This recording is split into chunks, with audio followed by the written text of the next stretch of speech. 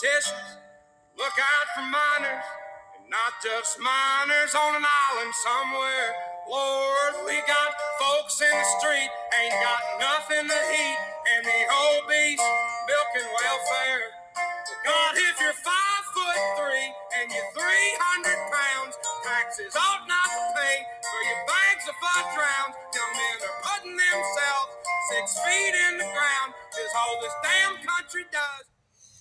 Welcome back to Real Voices of the Game. I'm Dave Dagostino, and I'm joined here today by my co-host and star of this show, AMBS, America's Most Beloved Sports Writer, the Hall of Famer, Kevin Kernan. Today on the show, he's joined by myself and star of A Day at the Yard, Common Sense Pitching with Wiley and Will, our very own Will George, to cap out Coaching Kernan, episode 342 on the network. Before we get going and bring Kevin on, just want to thank two groups quickly. First, our audience, 55,000 and climbing. Appreciate your support. Make sure you give this show 5 stars, write some nice comments, because we do battle the analytics of the podcast world just like they do in Major League Baseball. Let iHeartRadio know they made the right choice here. Streaming on whatever device you want, but make sure you hit iHeart hard after this show. Second is our newest friend in the podcasting world, Blackout Coffee. Their slogan is "Be awake, not woke." If you go to checkout with their coffee, homegrown coffee, they decided they wanted to stop giving their money away to all these coffee companies that were putting it toward causes that weren't patriotic, weren't American, so they decided to start their own. Want to thank them for their friendship and also the reward they're giving our customers at 20% at checkout. David, D-A-V-I-D, with the number 20, all capitals with the letters. Type that in, you get 20% out at checkout. And with that, I want to bring our star of the show, Kevin Kernan. Kevin, welcome back to your show. Yeah, great to be back. Had a week up in Jersey, so a little craziness, and it's good to be back in beautiful St. Augustine. The weather's perfect this time of year, and busy Monday. It was a crazy manager Monday, and so we're going to be, this is kind of be like the man in the dugout hour, but we got a lot to say, and I'll start it off with, the T-shirt I picked this morning, and if we were visual, you would see it, but it says, I got my old over-nerding T-shirt on today because baseball is completely going backwards. I was talking to I talked to a manager yesterday. I won't say who, current manager, texting with a couple people, a lot of people in, front offices recently. And even when things are right in their face, the nerds, and I'm not backing down on the nerds, by the way, right in their face, they still won't accept it. They're smarter than you. Bruce Bochy comes in, veteran guy, wins his 4th World Series. Chris Young comes in, smart guy, Ivy League guy. And I'm not against Ivy League smart guys if they know baseball, and Chris Young knows baseball. They put together a game plan. They turn it around. And in Bochy's first season, like I said they would, if you remember going all the way back to our shows before the season started, I said this is the team to watch. They won it all. And despite all that success, the last Bochy, he where he is up in age, Dusty Baker 73, Snickers 66, I think at the time. The last 3 World Series winning managers were all veteran, experienced guys. They still throw it in your face. They want to get guys they can control. It's a joke. It's these nerds. And I got a new term for the nerds too now. They're trust fund nerds. Most of them now. They're not just. They all come in as interns somewhere because their daddy or mommy has so much money they can be trust fund nerds. And then they rise up. They never get fired. Like a baseball man told me this morning, was texting me early. Nerds never get fired, but they keep hiring and doing it their way, keep ruining franchises. And what's happened over the last 24 hours is hilarious. The Mets, by the way, in my column last week, I wrote about, and I said it last week on the show or the week before. No way Greg Counsell was going to New York. He's not a New York guy. You got to be a New York guy to take over in New York. He's a Midwest guy. It was such a clown show. And the media jumped all over it like he was going to be the next manager.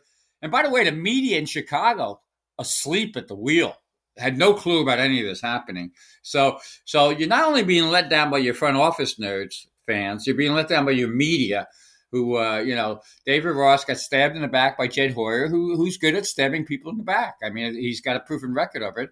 And that's what nerds do. They don't trust people. They don't act humanely. They stab you in the back if they can. And they keep their jobs no matter what. Look at all the people Cashman has fired in the last 20 years. It's always somebody else's fault. So anyway, I did the homework and I looked up what Mr. Stearns was saying when he got hired, and basically he mentioned how he wanted a partner as a manager, someone who would take in all the the granular information that the nerds want to give him, and he's got that now. Carlos Mendoza, no Carlos, well, nice guy, good manager in the minors. But he doesn't have that proven major league experience. This tells me Francisco Lindor will still run the Mets. That's what we got from this bottom line here. And Carlos may do well, but you basically went from Buck to the Mendoza line. Is it going to work? We'll see. And, whereas Chris Young was all about, we want leadership. Managing is leadership. And Frank Robinson said this years ago. He said, I had no trouble communicating. The players didn't like what I had to say. And sometimes you got to say uncomfortable things. Counsell gets a great job, great money. He's got one, I think, playoff win under his belt, 9 years in Milwaukee. He's got the built-in excuse, small market, so you don't have to win. But meanwhile, Bochy comes into a team that lost 100 games 2 years ago, 90-something the next year, turns it around. So the Nerds will continue to run the game into the ground. One final point before I throw it over to you guys. I think the women's college basketball had a 9 million viewers, and the average for the Major League Baseball this year in the World Series was 8.5. Great job, Commissioner Manfred, ruining the game. Here we go again. And I got to be thinking that the guy that's got to be laughing somewhere is Rick Renteria, who was replaced by Joe Madden in a very similar move years ago. It worked out, of course. Joe, we love Joe Madden. But, there's just when they talk about the team being a family, Bochy's team was a family. He made it a family. These guys aren't making it a family unless you're talking about being the Godfather, which I watched again on my trip. So that's the kind of family they want. That's it. That's a pretty good rant. Oh, my God, yeah. That's what. Yeah. What about the Indians, and we'll continue to call them the Indians on this show, but yeah, the Indians snuck their managerial hire in with Stephen Voigt. Yeah, Voigt, he was built to be a manager. He's good. He's what they want. He's creative. He's funny. He'll be good with the media. It's low key. They don't. Another team that, hey, if I had a major league job, I wish I could work for the Indians because nothing's expected. You're not even expected to have a real baseball name anymore with the Indians. So it's a joke. Again, there's so many qualified people out there, and the first year managers, they all come in with bells and whistles, but the reality is once they get in the job, they make huge mistakes. And I'll go back to the Mets real quickly. I know we'll go in depth later, but they keep hiring first year managers. It doesn't work out. It's time and time again, and they. I think they actually thought they had a chance to get Counsell because the way they played this, and they were caught once again asleep at the wheel. That's what the Mets do. The Mets are always asleep at the wheel. They got the richest owner in baseball, and it's so funny now how managers, everybody uses the Mets to get a bigger raise, and that's Steve Cohen's legacy right now, is that he's getting a lot of money for people at other places, and his team's not winning. So again, Mets fans, it's good that you had to go to a Yankees bench, a team that was declared as a disaster by its own GM, to find a manager. And guys, just throw one. I'm going to throw one name out, just one name, okay?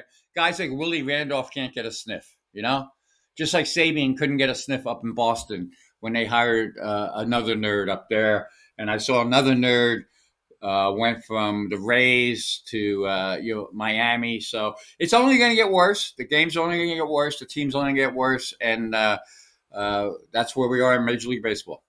Yeah.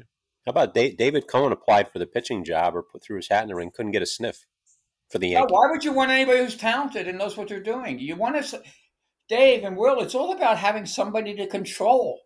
That's what this is all about. It's not about getting the quality person who's going to get in your face and maybe get, even us, we disagree on things sometimes, and get in your face, you move on. Be a man. That's my main message here. Baseball used to be a manly sport. Now it's filled with, who knows what it's filled with. A ton to unpack there, but we lost Bobby Knight last week and listened to a great podcast with Jason Whitlock. He had Warren Sapp, Brett Favre, Marshall Faulk, and Brian Urlacher on. And they talked about guys like Bobby Knight, and Sapp talked about Tony Dungy, and Favre talked about in Green Bay Mike Holmgren and Mike Martz in St. Louis and Dick Vermeil, and Urlacher talked about Lovie Smith. That those guys were leaders. Kevin, you talked about leaders. Leaders are not afraid to kick somebody in the ass when they need to be kicked in the ass, because people who truly care about people tell them that that's not acceptable, and that's what makes the product good. It makes the player great that has talent, and that's where winning comes from, and that's what Bruce Bochy's presence and Dusty Baker's presence and Buck Showalter's presence, Brian Snicker and his staff, their presence, that's what makes greatness. Absolutely. They just don't get it. They want to be everybody, like I think the one common thing all those guys talked about, all those coaches said, I'm not your friend. Everybody wants to be everybody's friend now. Leaders can't be your friend. Leaders have to lead. There's some uncomfortable things that need to be said for people to get better. And unfortunately, we're not saying them. That's what's suffering on the products on the field that we watch all the time. It's society. It's society as well, because, and you guys see it close up every day. I'm a little bit out of it now. My kids being older with the grandkids, but the parents today don't want to lead. And this is why we're in the situation we're in so many ugly situations. And managers, they don't. It's not only they don't lead, but they don't want them to lead. That's the rub here, and that's why you can never trust nerds. And this is why I got on the anti-nerd bandwagon years ago, and I'm not getting off it because it's only getting worse. And the same thing, they're nerd elites, and same thing's happening in society. Nerd elites are trying to run every aspect of our life. They made a movie about it in the 80s, The Revenge of the Nerds. Mm-hmm. And, the Revenge of the Nerds, they got revenge in 1, and in 2, they became the leaders, and they screwed everybody else. And that's the model they're following. And they don't win. That's the bottom line, too. They don't win. I mean, I would have loved to see the Guardians win that in 2016. Like I said, Joe Madden did a great job, I thought. And, of course, Theo turned on him soon after. So, but you tell me, Chris Young came again. The Texas Rangers are such a textbook example of how to do it right, and and bringing the players who are gamers and expect. Marcus Semien basically played every inning this year. It's like the kid that plays for the. I know he took some heat, including from our friend Jeff, Fry Daddy over there. But that Max Crosby guy with the Raiders, his motor doesn't stop. He plays every play. He's got unbelievable. These are the kind of guys you want to have in your organization. And by the way, just a sidelight, I had to listen to the Giants going up to New Jersey and coming back. And I said it last week on the show. I'll say it again. Brian Daboll doesn't know what he's doing. He's a terrible coach. For them and the GM too, for them to invest that kind of money in Daniel Jones, and you guys know football as well. You could see from the beginning that Daniel Jones, for what talent he had, was a very fragile person in physicality to stand up to what's going on in the NFL these days. And to listen to that game, the Giants quit. And also they traded Leonard Williams, their best defensive lineman, and they wonder why the defense didn't show up. They quit. I've been around NFL teams, man. When the front office quits, that's what I love about the NFL. Front office quits on you, they quit. The players quit real quick because they know what's going on, and that's what happened in Oakland. They got rid of the coach there, McDaniels, who basically was not a leader. It's the same thing. No matter what sport we talk about, you got to have leadership. And you got to have, raising a family, you got to have leadership. You got to make uncomfortable decisions sometimes. You got to tell the truth. And the big difference, and I was in this, so that's just this the whole line.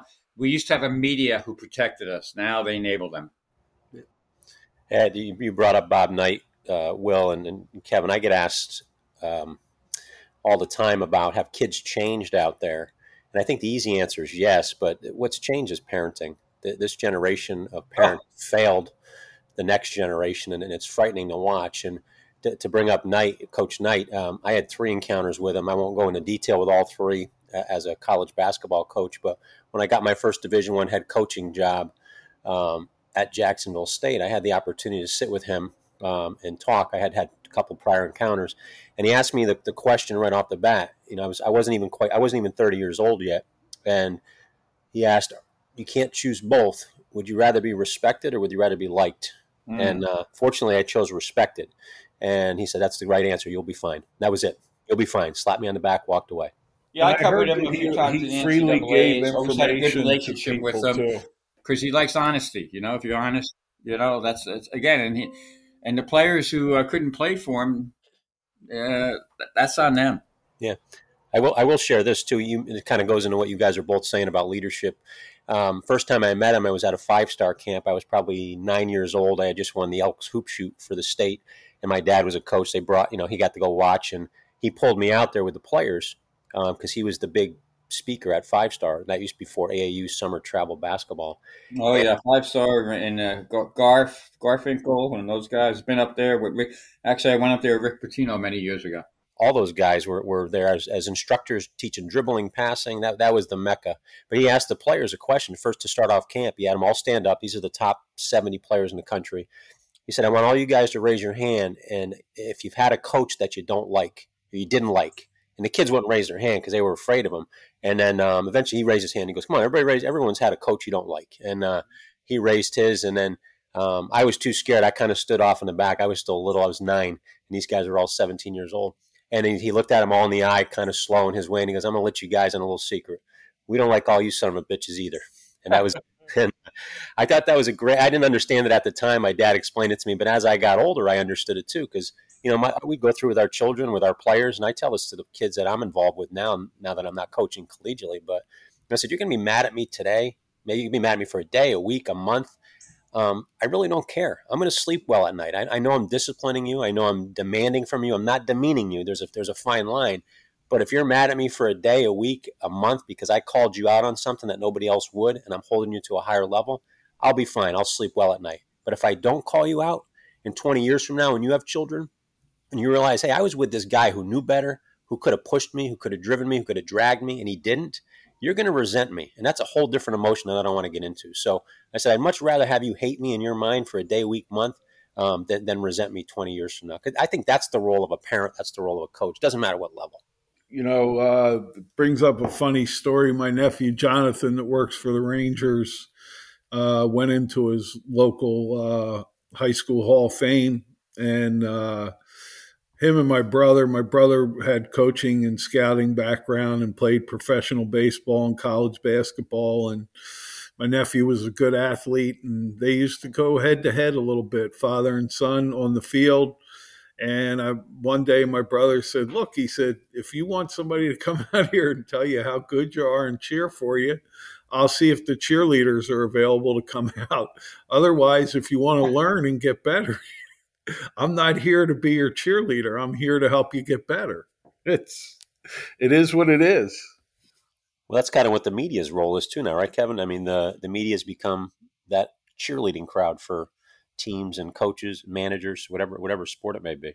Oh, absolutely. And you see it time and time again. And you listen to press conferences now. The questions are so convoluted. Nobody knows how to ask a decent question. Again, back to the Giants. I happen to, when you drive 15 hours straight, you got to listen to whatever's on to keep you awake. And just the post game with Dayball, he nobody asked him any questions like, did you know, in your relationships with Daniel Jones, did you believe he was going to be this fragile? Just ask that and find an answer. Find out how they really feel. Instead, they kept asking, when did you know he got hurt? Well, everybody knows that stuff already. We watched the game. ask some questions that have some depth. And again, because of my article with ball9.com and my stuff with on Twitter, AMBS_Kernan, Kernan. I keep up on these things and I watch these things, and it's a different world now across the board. And it's kind of sad to see, because the media, and this is the biggest change I've seen in the media, and I'm sure the nerds also got in the media. I couldn't tell you how many guys suddenly were trust fund kids in the, covering games or something, or something in the media, and they fall for the analytics because they don't know the game. When I started, guys, myself, Clappers, Verducci, and a bunch of other guys too, played like college sports at some level, and understood competition. They don't understand competition. And even in the column I did, I recommend everybody go back and read it I did last week, was that, they put all these fancy terms out there. And I say, why don't you try to optimize winning? Optimize winning. That's the bottom line. We've lost our way. We've lost our way across the board. And the good news is guys like Bochy still show up. They'll figure it out. There'll be one or two teams, outliers, that'll go against the grain. And we say it all the time. The World Series team is always a real baseball team. They do real baseball things. And for Bochy to come through this year with all the injuries, all the things that happened with the Rangers, that last road trip, which was everywhere you had to go, and that actually made them a better team. It brought them together, I think. And teams like the Orioles won't spend money, so they got talent, but they won't be there. The Yankees have become a joke. The Red Sox could turn it around, but again, a new GM. We'll see what this guy knows. He speaks John Henry's nerd speak language, so that's why he got hired. So I see much of the same for a lot of these teams. Kevin, I think the Yankees will be okay. They hired an analytic firm to figure out where their analytics have gone off the track, and then the guy in Boston, he's going to create thought partners. Yes, you want to have thought partners. Should help there. And what is that? Thought partners? I don't know.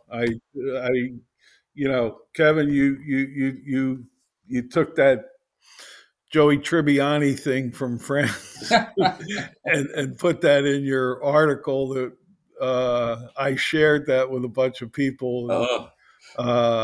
Clint Hurdle and O'Dowd, and they must have loved it because they're real people, real men. They loved it. Let me just jump this in. And Breslow did play, of course. We're talking about Craig Breslow. And I never had any real dealings with him. I remember he was kind of like, I always got the vibe from him when I went to interview him, like, hey, I'm way smarter than you. What are you doing? So when you're like a half crappy relief pitcher, I don't have to get to know you. So goodbye. So anyway, I just want to read this paragraph, and I'll let you get back to it, Will. But and like I said in that article, I'm not going to wear you out, but Breslow offered such delights as, quote, the right thought partner will avail itself. A right-handed bat to even out some of the platoon asymmetry. Some objective and analytically driven. Ubiquity, that's a good one. Ubiquity is one of the big words. Optimization. Create an overarching philosophy behind that goal. Synthesizing analytical information. That's what Casey Stengel did. He synthesized static analytical information. And then finally, when you tether yourself to a singular approach, you lose opportunities to create competitive advantages. You know what I call on this? I call bullshit on all that. And if I was at that press conference, I would have said, well, what about, Craig, what about winning? Where does that fit in your scheme? And then let them answer the question. Yeah. Just like you guys just said about parenting. Media has to understand that they're kind of like parents here over these teams, and they need to ask the tough questions instead of just going along. And I'll bring it back to the Cubs again. The Cubs media had no clue about any of this happening. And let's not forget, now Ross got screwed. Yes, I agree. But they collapsed down the stretch. So shouldn't they have been asking tough questions? They completely fell apart, didn't make the postseason, and nobody was questioning anything. So Jed Hoyer should be questioned. How did this guy keep his job? They all keep their jobs, though. And, Breslow's lab What did it actually do for the Cubs pitching? Exactly. Because it wasn't Another very great point. good.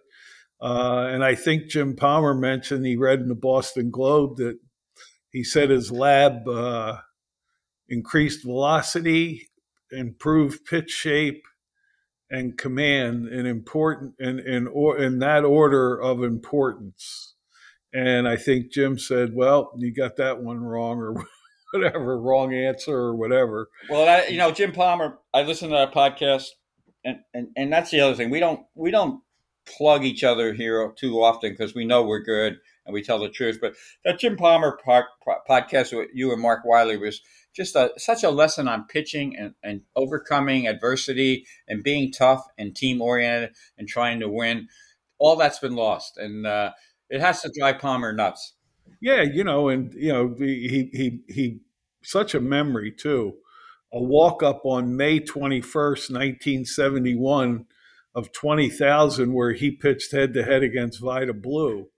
Like, people don't want to see Warriors go to war. Like, no, they want to see all bullpen wanted games now. to. That's what the nerds are telling us. We want to see a bullpen game in the World Series, and then you get out watched by the women's basketball college playoff game. How many people would have tuned in for a Vida Blue versus Jim Palmer game 5, or game 4 or whatever, as opposed to the announcer getting excited about how many times the bullpen door was going to open that night. Well, the shame of that would have been that Palmer would have only kept Palmer in for 3 innings because he hit. He was getting up in his pitch count. Yeah. If you guys, Jim Cott did his show on Monday. We announced on there he got brought into Morgan Sword's office with the commissioner because he's pissed. He was pissed about Game 3 of the World Series, as we're talking about now, but he's also pissed how this mentality's trickled down to youth baseball. Yes, and they've started interviewing people like him and bringing them in to try to fix the problem with youth baseball. And Major League Baseball, their only interest is money. And their interest is, why do we get beat by the WNBA playoff game in the World Series? And just as you said, well, there's no marquee matchups with pitchers. No. Like so Mark. On that, I nominated our entire network because Jim said they're asking me to potentially put a committee together to fix this. Yeah. And I said, why did I nominate everybody on our Real Voices of the Game network to be a part of that? Because let me jump in here, Dave, because there was a guy I did a story on about 2 years ago, and he got brought in 2 years ago. Same thing. He was a hitting guy, and he brought in 2 years ago to fix it too. So they keep bringing people in to fix it, but they don't do anything. Morgan Sword, one of Manfred's minions, created this problem. Yeah. So he's trying to fix a problem he created. Sounds like the government, And same thing with Manfred. These committees are useless. They're like the congressional committees. Nothing gets done. And if they listen to Jim Cott, fine, great. But Jim Cott isn't running a team. The nerds are running the teams. And unfortunately for Jim, and I told my friend 2 years ago, by the way, because he kept calling me, sending me texts, what they're doing, they're so close to this. And I said, you know what? It's all BS. You're getting used. And this is just window dressing that MLB is looking at to make it seem like, oh, we care about the game. We're trying to bring in. It's not that hard. You could fix the game in 20 minutes if you wanted to fix the game. They want the game to be the way it is, and it's not changing because the people in charge don't want it to change. Well, I shared this with you guys. I believe it was about 8 years ago when Rob asked Cal to be the youth baseball liaison, and he took it very seriously. 8 years. He spent about a year putting together different ideas. He took them up to New York, and they said, oh, my gosh, you really did a lot of work, but we don't have the money for it. Yeah. But, they got the money for all the other garbage. And one of the key components to it was educational seminars for parents and children about healthy baseball player development, which we've had 1 million guests on our show who would gladly, spend a Saturday and Sunday afternoon at a seminar helping young parents and kids that truly love baseball, trying to educate them on what they need to do. Being involved locally, None of us make that much money that, these are off-season things that we could bring a healthy approach to youth baseball all over the country. Well, that's a great point, Will, but have they made that effort? Have they done anything? No. What do, Will? They bring in Bad Bunny. So come on. Hey, if it walks like a duck and quacks like a duck, it's a duck. Right. No, it's very unfortunate that they don't take advantage of the people who truly love the game, that would gladly, do camps, do seminars with parents. We're all available. We would all love to make a positive impact to grow the game the way it should be grown. I told you what Cal's dad told us, years ago. When you go back home, pay it forward. Teach what you learned here to kids. It's only going to make the game a better game.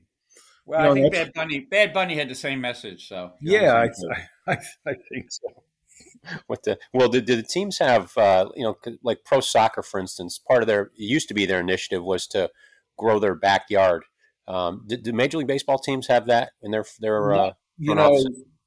Dave, that's a great question. Like growing up for me, teams drafted in their own backyard as well. They were very active.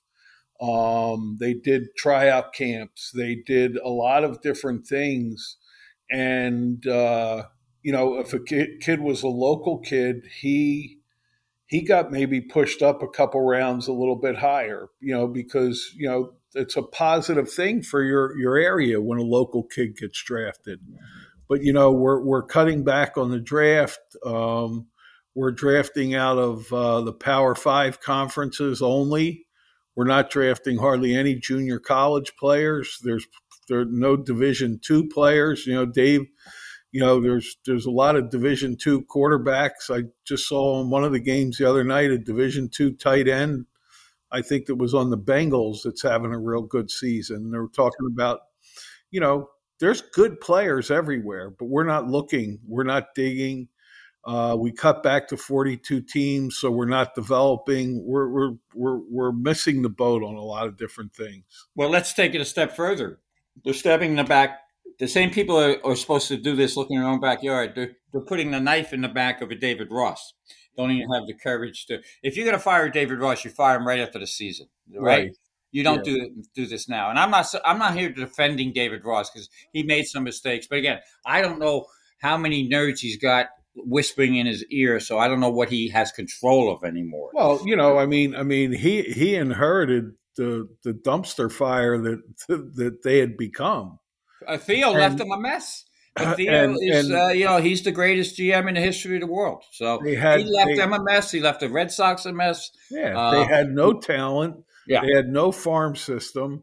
David Ross took all the lumps, and this year they finally, take a step forward, and they're in the run till the last week of the season, and you don't have the courage or the courtesy or the decency to a guy who was your catcher on your only World Series team, and the history that he's had with those people, I think going all the way back to Boston, to tell him, you know what, I think we're going to go another direction because if counsel's available, we're going to screw you over. And I can tell you right now that there was no hint of them giving that to him, because if there was a hint of that, it would have leaked. That would have leaked out. Right. Because word would have gotten out, hey, he would have told somebody who told somebody else, and they didn't tell any other teams, obviously, that they were looking. This was a total, it's classic stabbing. It's about trust now. Can you trust? If you're Dansby Swanson, you just signed a long-term deal there, and you're thinking to yourself, geez, right. Whether he liked Ross or not, but you still got to think, geez, is this the place to be? If you're Cody Bellinger, do you say, do I want to be around these people? He's out now. Yeah. He's out. So all these things, again, the great thing about our show and all you guys and what you do in your own careers is that you're very common sense oriented. And if I had to pick one thing that baseball has lost, it's its ability to be common sense oriented. How in the world do you believe that you're going to get a manager from Milwaukee to go to New York? And New York has a lot of problems right now. It's great if you're a millionaire. I get it. You can live great. But still, it's not the Midwest. And you have 2 kids in college at Big Ten, and you have kids in high school. And you actually think you can bring that manager to New York to leave his family when he can go anywhere he wants? So there's absolutely no common sense. These people live in such bubbles; they have no common sense. And to get rid of Buck Showalter and wind up with a first-year manager who you're going to roll the dice on, no common sense. And nobody is questioning them for their lack of baseball knowledge, their lack of common sense, their lack of trust, their lack of common decency. That's what we have now in Major League Baseball. That's why you turn off the channel.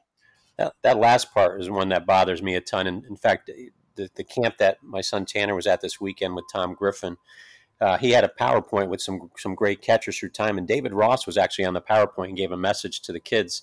And his message was, the most important thing for a catcher, and you can put whatever you want in there, is to care, in capital letters, care about everyone and everything they do.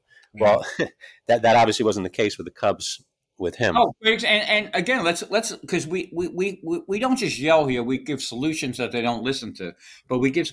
Look what the Rangers did. They got the catcher Heim, who cared so much about his pitchers. You could just see that, and he willed them through some situations. And I believe, well, was he with the Orioles and they let him go? Yes. Or, yeah, and I get it because you got Adley Rushman, but still. You pick up these players that care. You build an organization that cares, and suddenly you win a World Series, and nobody pays attention because they want to just hire the latest nerd. There's a lot to be said for being genuine in who you are, and those press conferences and those words are not genuine. No, they're not. That's a great point. They're not real.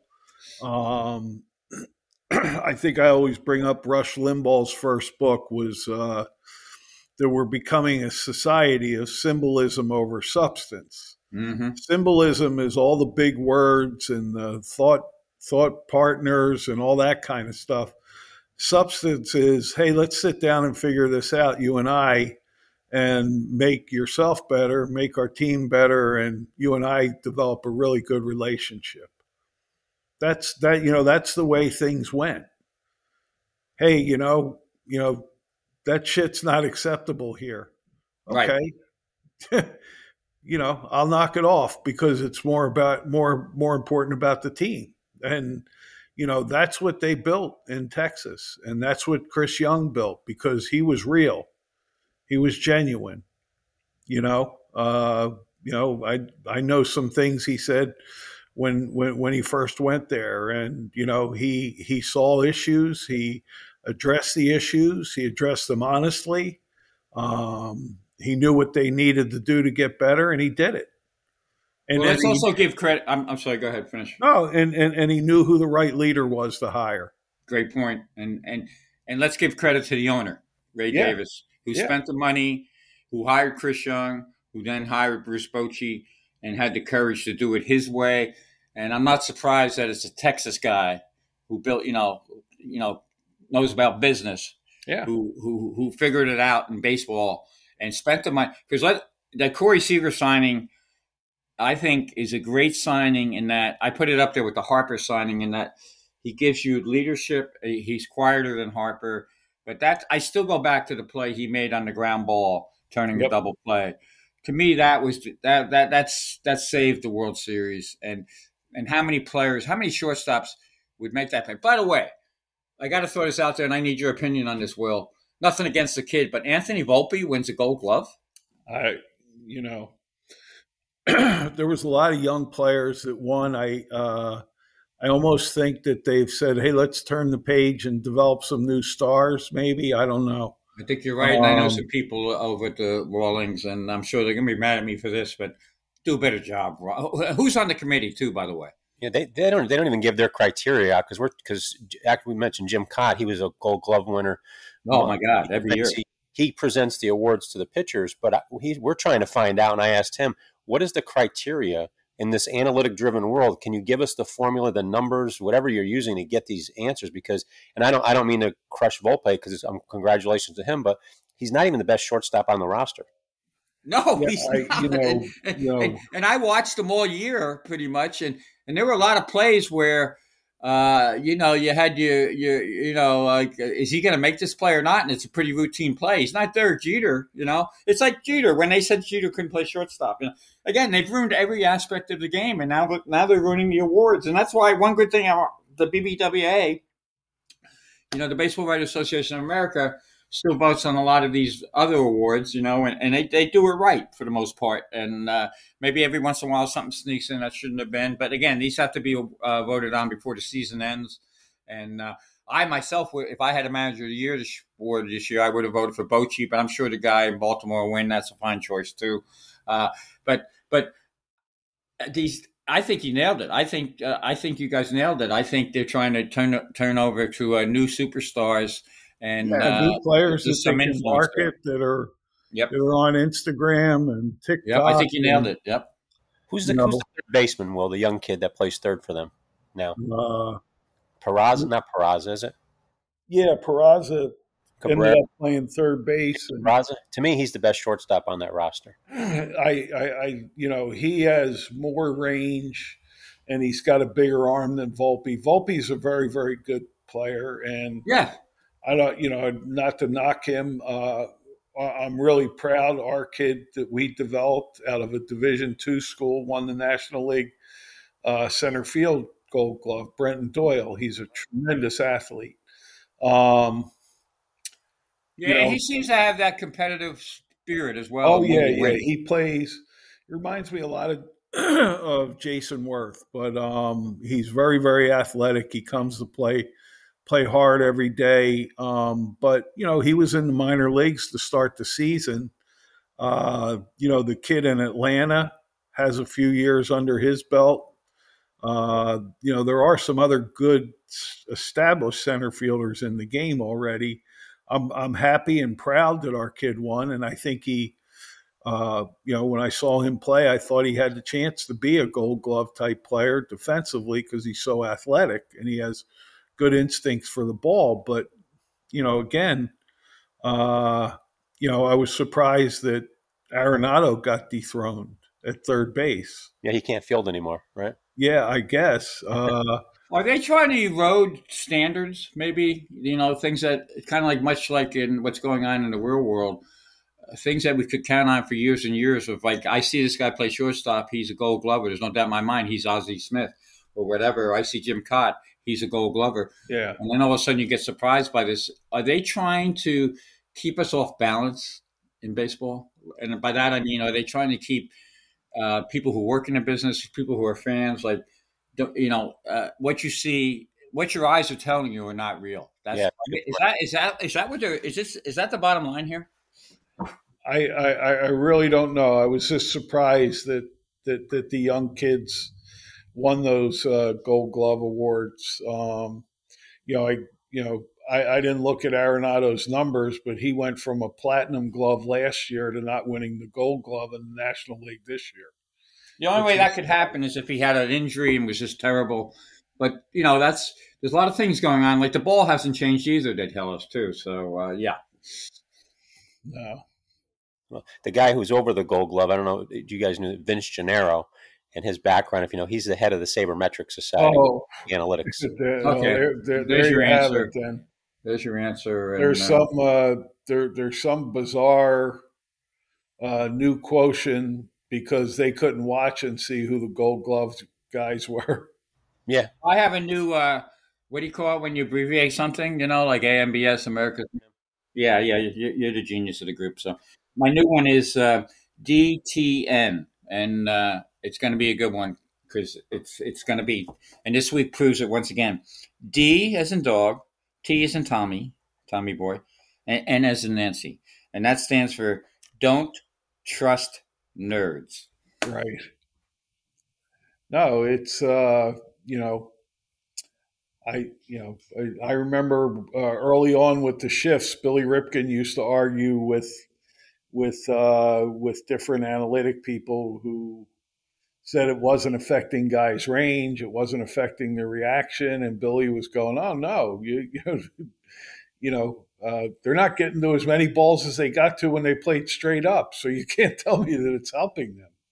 And how did the Texas Rangers? Partly they won the World Series because of their defense, right? Well, yeah. Well, and Arizona was the best defensive team in the National League. How many of their guys won Gold Gloves?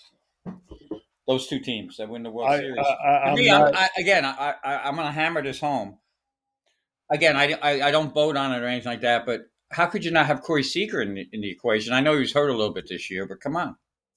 Yeah, the young center fielder from Arizona who helped his team go to the World Series. Yep. He was as good as our kid. I don't know what their criteria are. So, sometimes I don't understand their criteria. Sometimes I understand them, but I don't get them because they really don't mean as much as they've put value to them. Well, that's what people. I got a quiz question for you guys right now.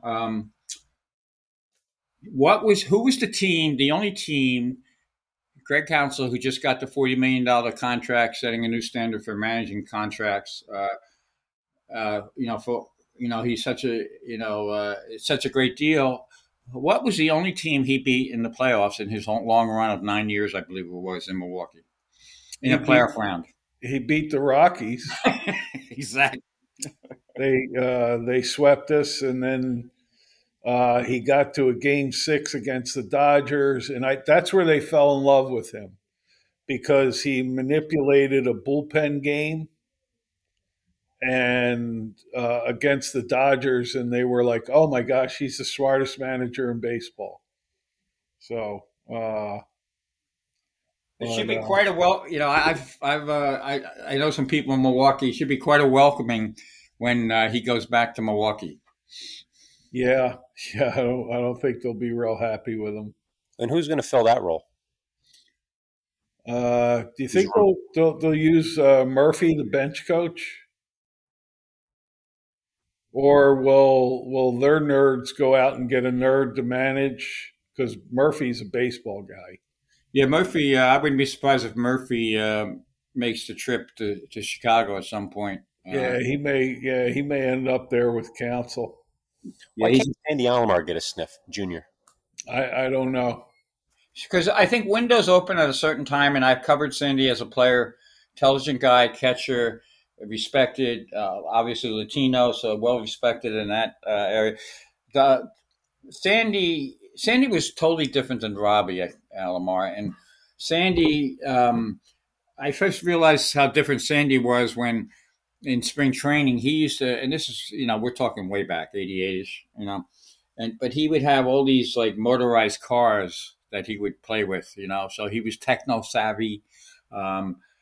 He should have been, years ago, he should have been on the list. For some reason, he keeps getting by. It's one of those things where they're always looking for the new guy, and Sandy just his time passed in their eyes. I think he'd be a great manager. I still do.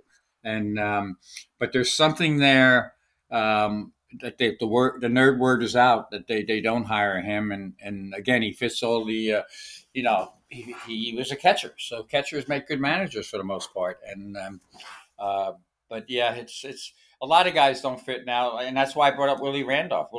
I thought Willie did a great job with the Mets. It's Rick Peterson doesn't fit in their world anymore. Once you get bypassed, you're gone, and Will sees it in the scouting industry all the time. Look at the changes the Nationals made. And somebody made a good point. I've been saying this for years, but people are starting to, pick up on what I said. A lot of former good major leaguers from different eras would move into coaching. They don't move into coaching anymore because of the pay. And the latest is the example of this is Sean Casey. Sean Casey could have stayed on as the Yankees hitting coach. He's best friends with Boone. He's trying to save Boone's job. But he basically, he's going back to the podcast world, the mayor's office. He doesn't want to live in that world. He doesn't want to work like they have to work, these coaches. So you're getting a lot of guys who never made the Mets. Somebody made this point to me about the Mets. they keep hiring guys other than Buck Showalter who have no major league experience as managers or no major league experience as players, and that eventually comes back to haunt them, especially in New York City. I'd put a question out there to the social media world about the Mets managerial hire, and I don't have a relationship with him like you do with Mendoza, but I got an interesting response back from a marital counselor. That was probably the most intriguing when I got back. He said that when people get divorced, that they generally take the 1% they hate about their spouse, and they will attract or be attracted to that, and that will represent 99% of their new person. And he goes, and it doesn't work to go total opposite. And he said that's what I think the Mets did. They took That's a great point, and you see it all the time in baseball. You see it all the time. They go from one extreme to the other. And again, they clearly, and Billy Epler, let's not forget Billy Epler, because also in that David Stern's original press conference, he also said, I love, Billy and I have a great relationship, looking forward to working with Billy. Well, Billy's out the door. So again, don't trust nerds. And I don't know what Billy did, but obviously it's enough to get him, get him out the door. But just from a GM standpoint, he didn't do the job. So we see it over and over. They go the opposite direction. So Buck got set up to fail after winning 100 games. He got set up to fail with guys like Vogelback who can't play the new athletic game in any way, shape, or form. And now they've gone completely to a young. Now, a little insight on Mendoza. I used to hang out in the dugout all the time. And so he would come out early, and he'd walk out, and he'd have baseballs in his hand, and he would put a baseball kind of like at the high point where the infield, where the shortstop would stand, the second baseman, and just like kind of to get that visual of where guys should be and things like that. So it's it's a goofy little thing, but it shows you that he has an attention to detail that a bench coach should have. So he's been there, he's managed a little bit. But is he going to be ready when all those goofy Mets things happen, and something crazy happens for the Mets? And also, the Mets have gone through PR guys recently, too. That's pretty interesting, too. They've gotten to like 2 or 3 different PR people the last few years. So that tells me that Cohn wants to be involved in every aspect of it. And he keeps getting people from other organizations raises. So, but he hasn't improved the Mets. We're pretty much back in the Wilpon years in a lot of ways with the Mets, especially with the teams in that, organization, that division getting better. And also choices, Brett Batty, he was picked 4 picks before Corbin Carroll. So these things add up quickly. Yeah. What would be the rationale for changing PR guys? You said it's a control thing? He wants control thing. Yeah, it's a control thing. And also maybe for example, Harold Kaufman, who was 2 PR guys ago, he was very good with Buck. Him and Buck, there was a symmetry between them. So once Harold got fired, again, this is what I always do, why I was successful in my job. Once Harold got fired for crazy, there was no real reason. They went to some woman out of Cohen's business world who knew nothing about baseball, from what I could tell, or didn't, had some difficulties with it. Once Harold got fired, I said, "Oh, Buck's in trouble," because when they fired a guy who was like close to the manager, it tells you something. Yeah, that's a shame. Now with the staffs, well, as you're watching this stuff, let's say take the Mets, will he have any control of his staff? Yeah, I would think so. I would think, that, Wayne Kirby most likely was gone. I know Dominic Cheaty moved on, who was the bullpen coach. Eric Chavez was the bench coach. I thought he'd be the next manager. That's he was Billy's guy. So, it'll be interesting. Most GMs historically, you want the manager to have as much of his staff as possible, but that's also changed a lot in our game too. I think with Carlos Mendoza coming in, he'll just accept anybody they put on him. And the big question there is, will Buck get the job in Anaheim? Yeah. If Buck gets the job in Anaheim, then his people, some of them will move out there with him. Yeah. And a little insight too on Eric Chavez. Of course, he played for the A's. I always got along great with him. really knew baseball, good hitting coach. He's from San Diego. His mom was like the lunch lady at my daughter's high school. So Oh, my wow. daughter Kelly, had high praise for Eric Chavez's family unit because the mom was such a great person. So Well, I maybe believe in good people, and this is a little bit. So my point is a little bit of homework. I know more about him than probably Mr. Cohn even knows. maybe Preller will interview him. Although I read this morning where Preller's now targeting David Ross. That makes sense to me. I could see Preller going to David Ross. He'll land on his feet. And in the long run, David Ross will be better off being in San Diego where there's really no pressure. The fans are just happy to have a team after the Chargers left. So I think that makes a lot of sense. And that's what you do. You sit back. And Preller, of course, we know goes through managers like, I used to go through ice cream bars. But Did you we'll see? we'll see how it goes. You see, he took his farm director out of the farm director's job and gave him the AAA manager's job, which was kind of odd. And the guy's never managed at any level anywhere.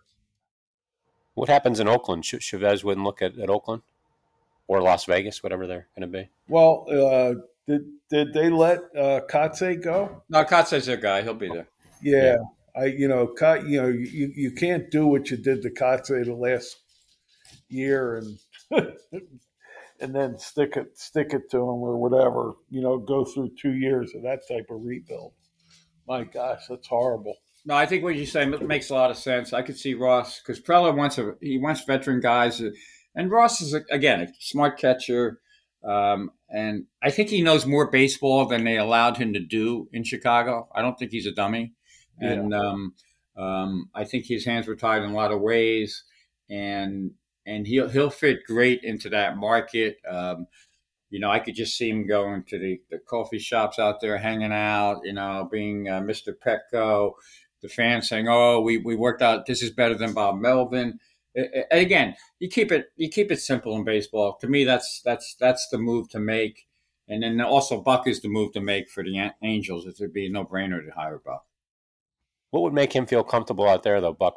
Same with Counsell, like they're walking into situations that have been dumpster fires. Artie Moreno he's a collector of big names. So he obviously Buck loves to have a relationship with the owner, and he did build a good relationship with Cohen. You could see that early on, but again, don't trust nerds. He got nailed, and so I think Buck would be good with Artie because Artie wants to feel involved, and Artie makes a lot of mistakes, so Buck would kind of cover up for him a little bit, wouldn't bury the owner. I also think Perry Madison has learned that the nerd way is not the way to go. You need to go the baseball way, like the Rangers did. So I think he'll realize he needs a real baseball man. And I'd love to see Buck in a situation there where he's actually making the calls and decisions because I think the Angels are a team, and Will can address this. I think the Angels are a team that needs a little more discipline. It can't just be waiting for Mike Trout and Ohtani, and they're going to lose Ohtani. To me, it's a no-brainer. Ohtani go to the Dodgers, and maybe a lot of people saying Boston. We'll see where it goes, but I think Buck is a perfect fit out there because I think the Angels would give Buck. That will be the deciding place for Buck for his legacy because if he screws it up, if it goes bad in the Angels, then it's on Buck. But if he succeeds there, then we know the Mets screwed up. Yeah, I agree. Yeah. We've kept you guys almost an hour. How do we want to close out? What do we want to leave the audience with? Where you go first. You've had an acronym every week, Kevin, for the last 4 weeks. I don't know if you knew that, but you should start listening to my acronyms. Yeah, I've been writing them down. Don't trust the nerds. DTN this week. Yeah, that's a big one, and I'll let Will go first because it's a busy week with GM meetings, and we'll see where things. This is where they lay the groundwork for trades. I think Cashman speaks on Wednesday, so we'll hear the same stuff we've heard for the last 10 years, and the media will jump all over it. Meanwhile, they'll double down on the analytics. So go ahead, Will. Let me ask you guys a question before you start. It has to do with the Yankees, so maybe it leads in. But ever since they've been started at the end of the season with Cashman, Boone, they've deflected a little bit with this Juan Soto talk. That's window dressing, correct? That's not real. Well, I think Juan Soto will wind up a Yankee. I really do. I could see them try San Diego. Do they have another year with him? Yeah. Yeah, I could see them moving him. It was not a good experiment for them, quite honestly. Well, and they're also didn't they have to make a big bar of $50 million or something to Yeah, meet yeah, payroll? And I mean, he'll be a free agent after this year, I believe. But the point is, I've always said it about Cashman. His moves are so obvious, it's ridiculous. And to me, it's the perfect thing. Preller's going to want to get rid of, get rid of money. The owner's going to want to get rid of money. And I said the same thing about the hiring of David Stearns. Be careful what you wish for. Unless Soto turns it around emotionally, he could get destroyed in New York if the fans jump on him. And this could be another Stanton type one-trick pony deal. She's fragile. Well, he just hasn't responded. He was on the World Series team as a kid, and I don't think there was a lot of pressure. But when he got brought into San Diego, and it was like, okay, well, now we're going to win a World Series. His numbers from the time he got traded to San Diego to through this year have not been very good. And I don't think he's a leader. And to pay that kind of money, to put that kind of label on a player and him not perform, to me would make sense for them to move him. And he's what, 25 still? He's 25? Yeah, he's still relatively young, maybe 25, 26 years old. Well, that's what scares me. He's young, and I don't like his body right now. He needs to get in better shape. If you watch him in left field, he wasn't a good left fielder. No, and Boris really miscalculated because they left $400 million on the table in Washington before the trade. Yep. And I don't think they're going to sniff that on where he is now, unless he gets traded to New York and has a monster season. And then you go, gosh, why didn't you give that effort for the last year and a half? Because it's the last year for a contract. It's funny how that works. Yeah. And I think he also, in one way, New York would be good for him because Aaron Judge is the leader there. So he doesn't have to take on any leadership roles. He can just be the guy that walks and makes people excited. And two things I don't like about his game, like I said, the outfield. And he's got great talent. I'm not disparaging that, but he's more excited to walk, it seems, sometimes than to drive and to run from second base. And that concerns me with a player.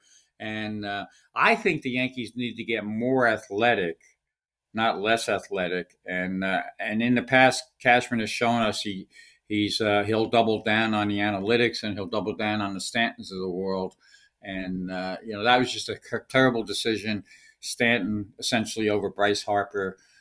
So I don't see the Yankees climbing out of this. And the other question is, one thing I will say about Preller, he kind of likes the scout thing. Do the Yankees have enough young talent to make that trade, or can he get something from somewhere else that's better? They have some pitching prospects at the upper end. There's some young position players that they could put in that deal. The Martian might be in that deal. Maybe Oswaldo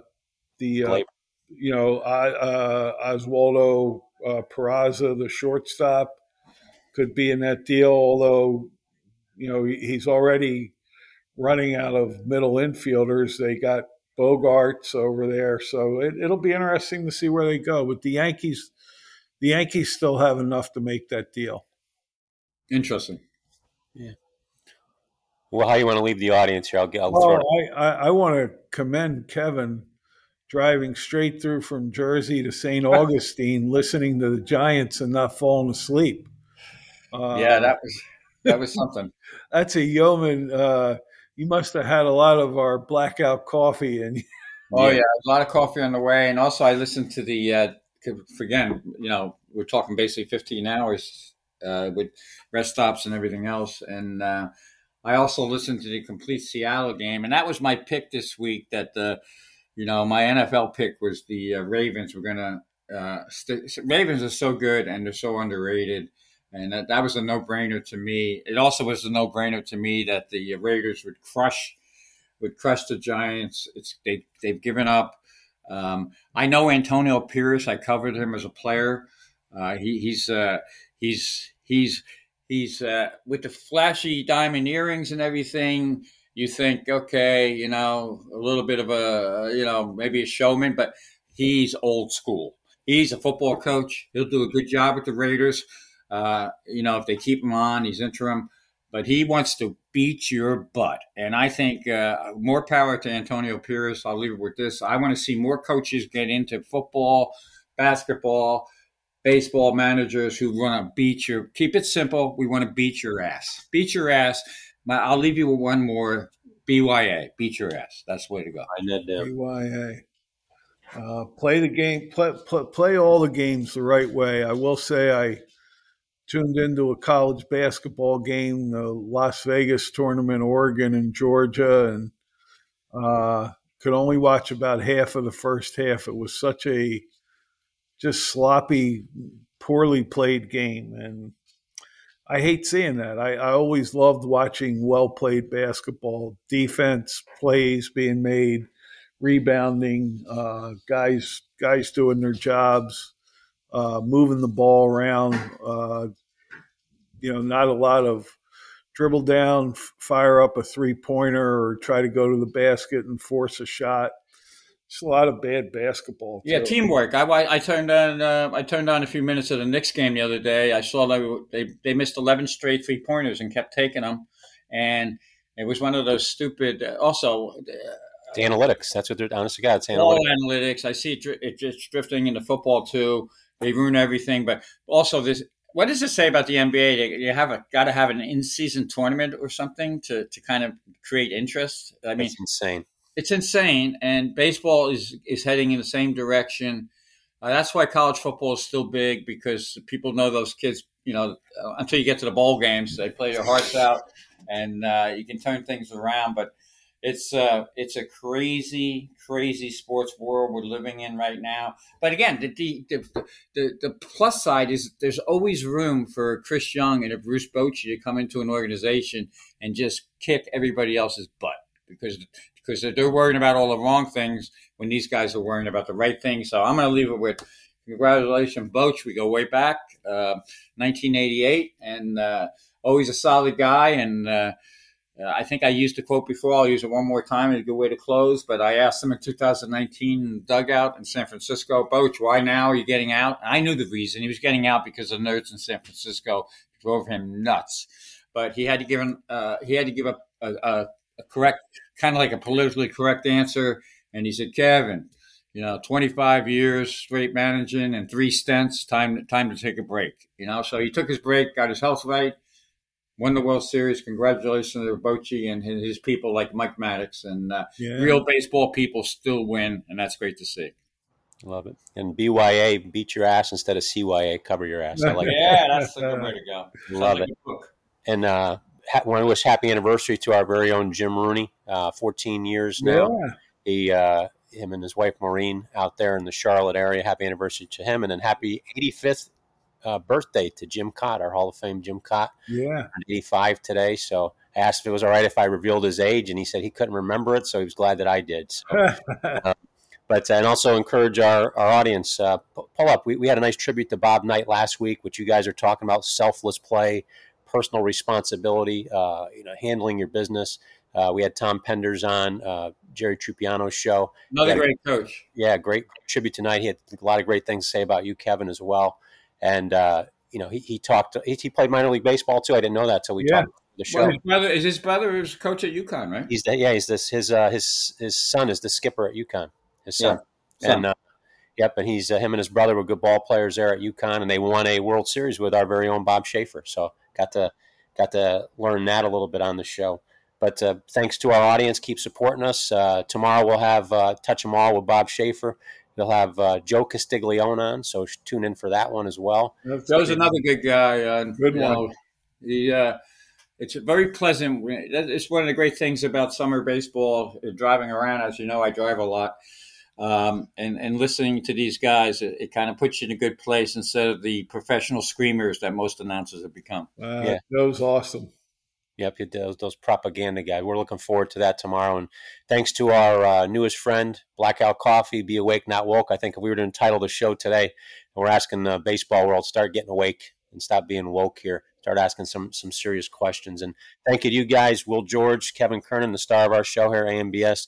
Thanks for what you do. And make sure we tune into Kevin's articles twice a week and support our guys at Ball 9 over there and follow him on social media. Very active. I do it as well to try to keep up with what's going on in the world. He's my go-to guy with everything. So, Kevin, thanks so much for being so active out there. Thanks for what you do. Will George, we look forward to your show this week. Who do you guys have on this week? You have Hargrove. We're working on a former World Series manager. Hopefully he's going to be available, but I haven't heard from Mark yet. I got a positive text this morning, so possible I'll throw it out there. Possible Mike Hargrove on the show this week. So we'll keep it posted. But guys, thanks so much. We appreciate you. We'll end it with our Oliver Anthony guy here. And make sure you go on the Blackout Coffee, 20% off. Use capital DAVID, all caps, number 20. Get 20% off at checkout, your first purchase, and then 15% in perpetuity, just to say thank you to our audience here. Guys, thanks so much. Thank you, guys. So I can sit out here and waste my life away, drag back home and drown my troubles away. It's a damn shame what the world's gotten to for people like me, people like you. Wish I could just wake up and it not be true, but it is.